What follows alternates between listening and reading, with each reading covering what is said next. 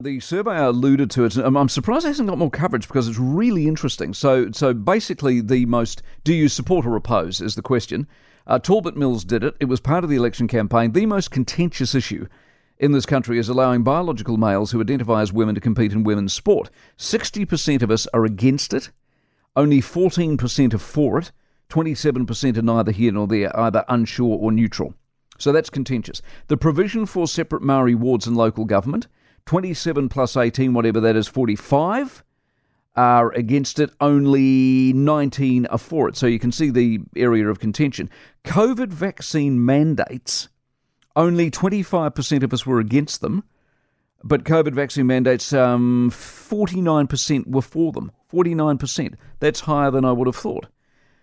Same-sex marriage, I found fascinating.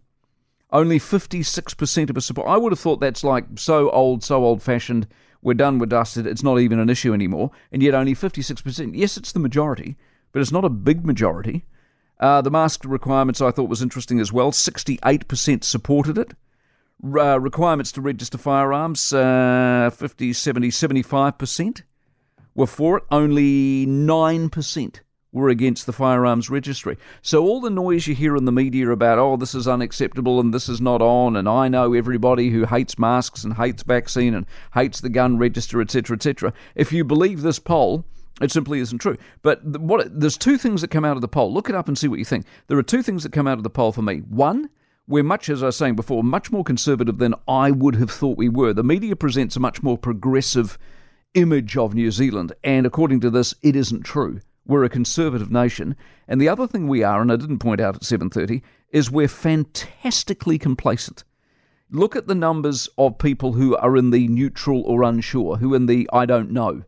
And some of these issues, how you can not have an opinion, I've got no idea, but lots of people don't. So you're either complacent or you're conservative. Very, very few people, if you look at the numbers, are progressive. And go back to the same-sex marriage one again. Mm-hmm. What is the I don't know or don't have an opinion on that? 22 plus 5, 28, 29.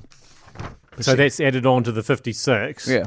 Because I mean, like you're saying, very few support it. So if it's a non-issue, maybe you don't even have. It's such a non-issue, you don't even have an opinion on it anymore. Well, that could possibly be the case, but that's a third of people. But I mean, wouldn't you think if it's a non-issue, you'd still go, well, of course I support it. Why wouldn't I? I haven't. See, if somebody asked me, I'd go, "What are you talking about?" and then walk away. Yeah, but that's you though, isn't it? I mean, that's you. And that is true. That is my reaction to most things. Talbot Mills, have a look at it and see what you think. For more from the Mike Hosking Breakfast, listen live to News Talk ZB from 6 a.m. weekdays or follow the podcast on iHeartRadio.